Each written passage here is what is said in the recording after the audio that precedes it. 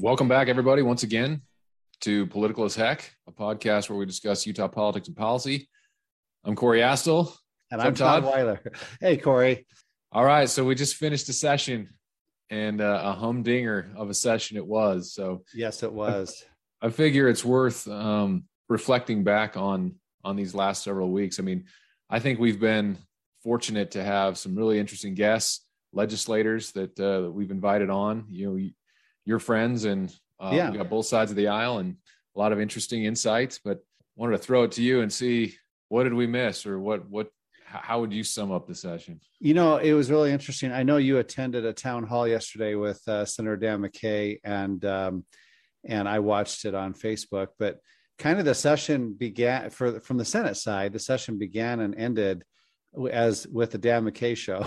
I'll say that because the very first day of the session, we passed his bill that repealed the mask mandate in Salt Lake and Summit counties. And that was so controversial. And then within 3 weeks of that, all of the Democratic governors are doing the exact same thing. So the legislature, we were called murderers. You know, we were trying to kill people. And then when the Democratic governors did the same thing, like literally 2 to 3 weeks later, they were called, they're following the science and they're listening to the people. It's so hypocritical, such a double standard. And the fact of the matter is every day that the mask mandates were in place in January, the case counts went up. And every day after the repeal, they went down. And we were probably a little bit lucky with that timing.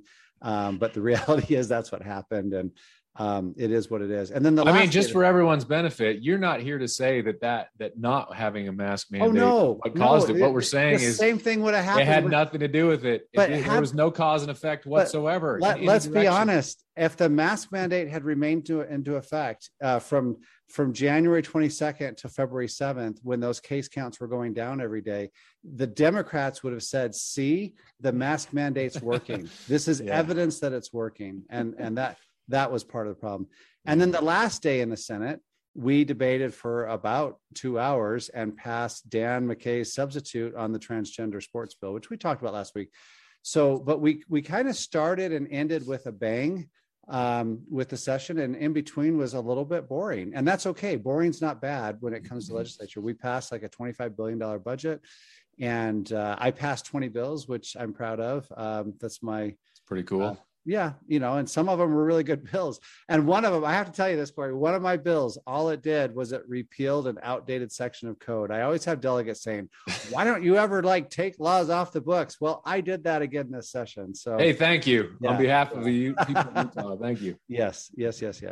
So, it was a good session, I think, and as usual, the Republicans and Democrats, we worked together on a lot of issues, not on the repeal of the mask mandate, not on the transgender bill, but just about everything else.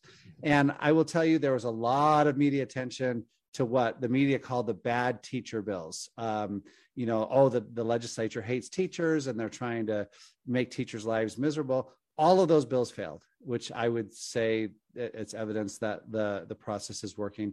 Maybe one of them passed, and that was what the media called a book banning bill, or book burning or banning bill. What the bill was, it was Ken Ivory's bill, and I was a Senate sponsor. It said, if a book has clearly pornographic material in it, it shouldn't be in a junior high or high school library. And I was proud to sponsor that bill, and I was shocked.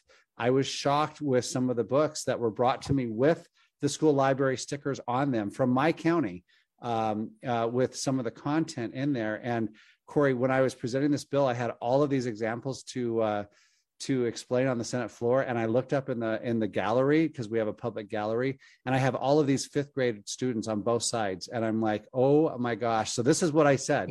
I said, Senators, this material that I have seen, I've verified that is in our school libraries, would make Monica Lewinsky blush. And I said that because I knew all of the senators would understand what I was saying, and none of the 5th graders would. So anyway, I think that's a good bill, even though the media panned it. So I want to jump on that too, because how can you really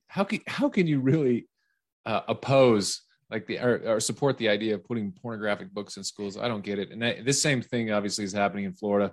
the quote unquote "Don't Say Gay" bill. It's just, which is not what that bill says. The bill what it says is that you can't teach about sexual orientation and sexual topics to kindergartners, first and second graders. Yeah. I mean, that's the most common sense thing. That used to be common sense. Yeah. Is that we don't do that. Yeah. Now it's hate. Now it's just it's evidence that we hate people. But anyway, so I think those are all good. And obviously you had an incredibly successful session tonight. Yeah, it wasn't a perfect session. Some of my bills got held. I held a few. One of them died in the House committee. We don't want kids in kindergarten and first grade having conversations in school about sex, whether it's gay. Like let them just be kids. Let them just be kids. A couple of things that I wanted to point out there, just throw out there too, is when it comes to the schools and the teachers, and they did fight back on that on the class syllabus, publishing that, like 30,000 signatures the teachers got. But I mean, they also did get more teacher prep days. There was full day kindergarten, at least 9% increase in the WPU, which is the weighted pupil unit, which is quite a bit. I mean, I think for teacher salaries and other. It seems to me that the teachers can walk away with some victories here. And some other things is I thought Great Salt Lake Restoration and Utah Lake Authority, I think those are both good things. $55 million for affordable housing for the homeless project, $193 million tax cut. It was a good session all around. It was a good session. The period perfect products. Representative Lisenby's tampons will be free in our schools, and they should be. I mean, that was a good bill. Yeah, so, I mean, it's a good thing. It's an obvious thing. We made Juneteenth a new paid state holiday for state employees. That's the day that the last slaves were freed in the South, June 19th, in Texas, in June 19th. So yeah, and I mean, I think Juneteenth is a good example of something from history that a lot of us didn't know about, and is a good thing to learn about. Yeah, like in the broader debate about critical race theory and that sort of thing. Nobody is saying that we shouldn't learn about our history. I think that's a good example. That's a perfect example of, hey, maybe we should have learned about that. I didn't know anything about that. I think this is the third session in the last 6 or 7 years where we've had a Juneteenth resolution, and it's passed every time. And I mean, that's just a good example of something that's good, that I think takes a step forward.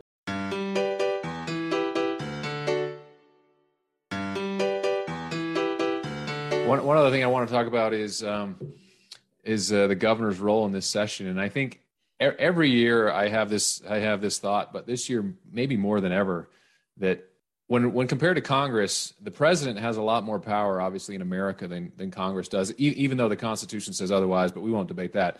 Yeah. But here in Utah, it's very clear that the legislature is in the driver's seat, especially with the super majorities. And I just found it really interesting how the governor did weigh in when he did. I mean, in his original budget, he asked for Salt Lake restoration funding. He asked for affordable housing. He did get it. He didn't get as much anywhere near, especially on affordable housing, as he asked for. But the areas that he really dived in, I just found fascinating.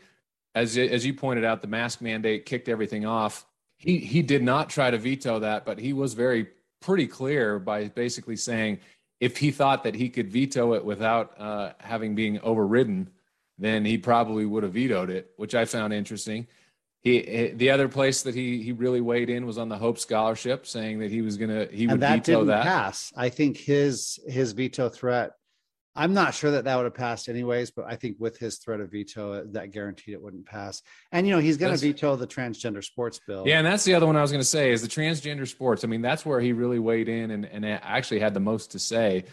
And so I don't know. I'm not saying this is a criticism, but it is interesting where the governor decided to weigh in and not. I mean, he definitely weighed in when he did on issues that were cultural issues. And in the past, I know he's said multiple times that he doesn't like to weigh in on cultural issues, but I'm not sure that happened this time. I think he actually did. Yeah, so, he did. And I think what he did, in my opinion, was appropriate, but I don't want to revisit that issue again. But let me just say, our system is set up like Congress. So the reason the president is so much more powerful than Congress and DC on the national level is because Congress is so divided. They couldn't agree on what color the sky is right now. And you're right to mention our supermajority. But the governor still has a lot of power. I mean, remember when we go home on March 4th, he's there running the executive branch the whole rest of the year, and the governor has a lot of power. And I do think he's smart to be circumspect with his vetoes, because Governor Herbert had several vetoes overridden, and that does kind of make him look weak. And I think Spencer Cox had 3 vetoes last year. None of them were overridden. So we'll see. I mean, he said last year that he was going to veto more bills than Herbert did.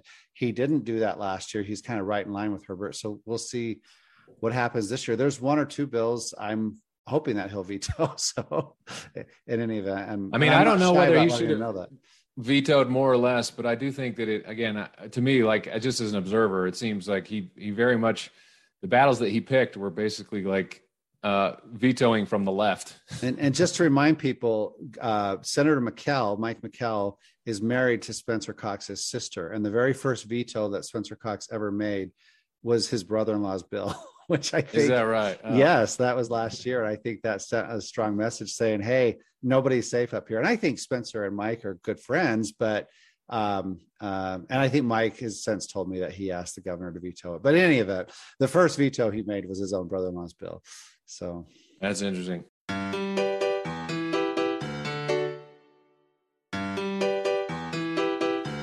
All right, so we had some retirements, and it was a very interesting structure this time, in that if you wanted to run again, you needed to file before, like, the last day of the session, right? So I mean, that was interesting.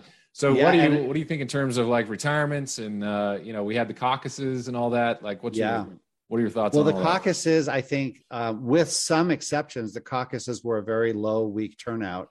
Everybody knows somebody. Everybody in politics knows somebody that had 30 to 50 people in one precinct.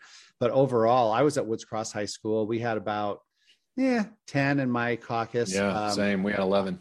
I was asked to oversee what we called the orphan precincts, and these were precincts due to boundary changes that had no caucus or precinct chairs. And so I took them all in the gym, and I organized those caucuses. We had 2 precincts at one high school, so maybe 20 total. So about 10% had 0 delegates show up, and we had another 2 with only 1 delegate that showed up. And so, I think that with all that said, I think that it was a favorable night for Mike Lee. I think Becky Lockhart and Allie Isom are going to have a tough time making headway with the delegates. Now, Becky Edwards did turn in 28,000 signatures, and my sense from just my caucus experience was Mike Lee had a lot of support there. Yeah, I mean, so I'm in Lehigh, and our precincts were Lehigh, Saratoga. We had about 10 precincts in a junior high, and it was extremely low turnout. Same thing, and I was really surprised about that. I thought there would be more energy. I mean, I guess I didn't expect the 2010 type of numbers, but I thought there would be a little bit more. And it is interesting to me too that we also have some, especially in our area, we have these new districts that have been created, and so there's a little bit more competition, which makes it a little bit more interesting. But I think all of us saw, those of us who are on Twitter, which is like essentially 99% of Salt Lake Democrats are on Twitter, and like almost no conservatives I've found in Utah. But I'm on Twitter. You're not calling me a conservative, but I'm on Twitter. But no, Twitter's you are. Twitter's very liberal. You're the you are the face of definitely of Republicans, and probably the greatest troll that I've ever seen. So I congratulate you for that. I'll take that. There was a ton of, I mean, I must have saw 20 posts of people, Democrats, liberals, saying that they went to their caucus and essentially no one was there and they got voted in. And I don't think that that's representative, but it really is interesting. I mean, and brazen, to be honest with you, that so many people are going out there and just basically publicly saying, I did this thing. And yeah, we had a few of those at my high school. We had one very liberal Democrat that I saw there who got elected as a delegate. And then, so look we've never in the history of the state had a perfect election. We never will. We've never in the history of the state had a perfect caucus. We never will. But I still think they're pretty good. They're not perfect, but they're pretty good. And, 20 Democrats or even 200 Democrats statewide elected as delegates, they're not going to change the outcome, the ultimate outcome.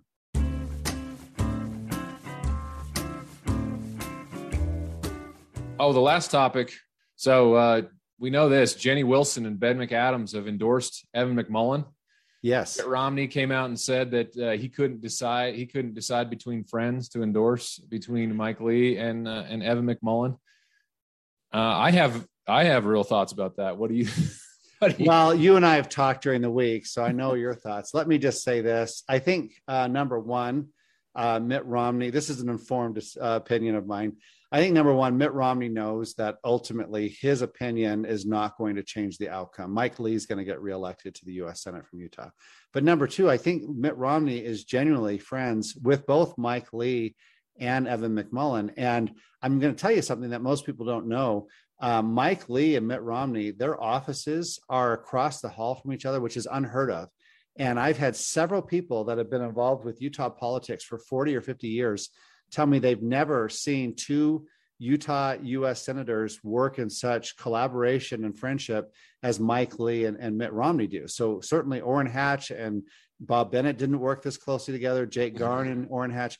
And, they always put on a friendly face to other people, but a lot of times behind the scenes, there's jealousy and competition and backstabbing and things like that. So Mitt Romney and Mike Lee, I think, have a tremendous amount of respect and for each other. They're very different, but they have and they're working collaboratively, which is good for our state. But Mike Lee did not endorse Mitt Romney in 2016 or 2018. And Mitt Romney's not going to endorse Mike Lee in 2022, and it's not going to make a hill of beans difference.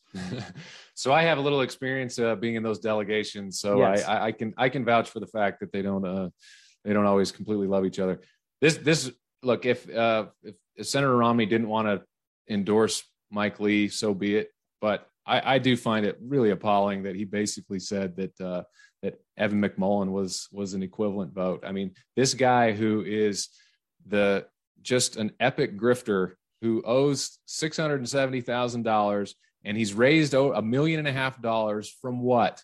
From small donations of the radical left, from MSNBC, from anti-Trumpers. It's absolutely appalling. It's terribly frustrating to see Senator Romney, I guess, just lend credence to the campaign of this MSNBC starlet. I just find it personally almost offensive, politically. Let me say, I don't know Evan McMullin personally. I don't really want to, but he might be a good friend. He might be a good neighbor. But as a politician, I think he's disgusting. And like you said, he owes Utah vendors over $650,000 from his failed presidential campaign 6 years ago. And he doesn't live in the state of Utah. I don't think he has lived in the state of Utah since he graduated from BYU 100 years ago. And he just uses Utah as a post office box so he can run for office and get attention. And, and with all the attention, I voted for Evan McMullin in 2016, not because I wanted him to be president, but because of the Trump, the pornographic tape or the pornographic, all of that stuff that came out with the Access Hollywood tape. But I'm embarrassed that I voted for him because, with all the publicity he got, all he did was attack Trump for all of 4 years. And he says he's a Republican. I haven't seen a single Republican thing about him since 2016. And the fact that Ben McAdams, the two of the leading Democrats in the state, are saying, let's throw our Democratic support in Utah behind Evan McMullin, instead of Cale Weston, who is a registered Democrat who filed for the Senate, tells me that he's more appealing to the Democrats now than he is to the Republicans. And so I have zero respect for him as a candidate, even though I'll hold out the possibility that he's a very good person personally. Yeah. And let's talk a little bit about the Jenny Wilson and Ben McAdams. I mean, yes, that's just really pathetic. I've lived in an area where it was all Democrats and Republicans. We were like the little engine that could, and got our butts kicked.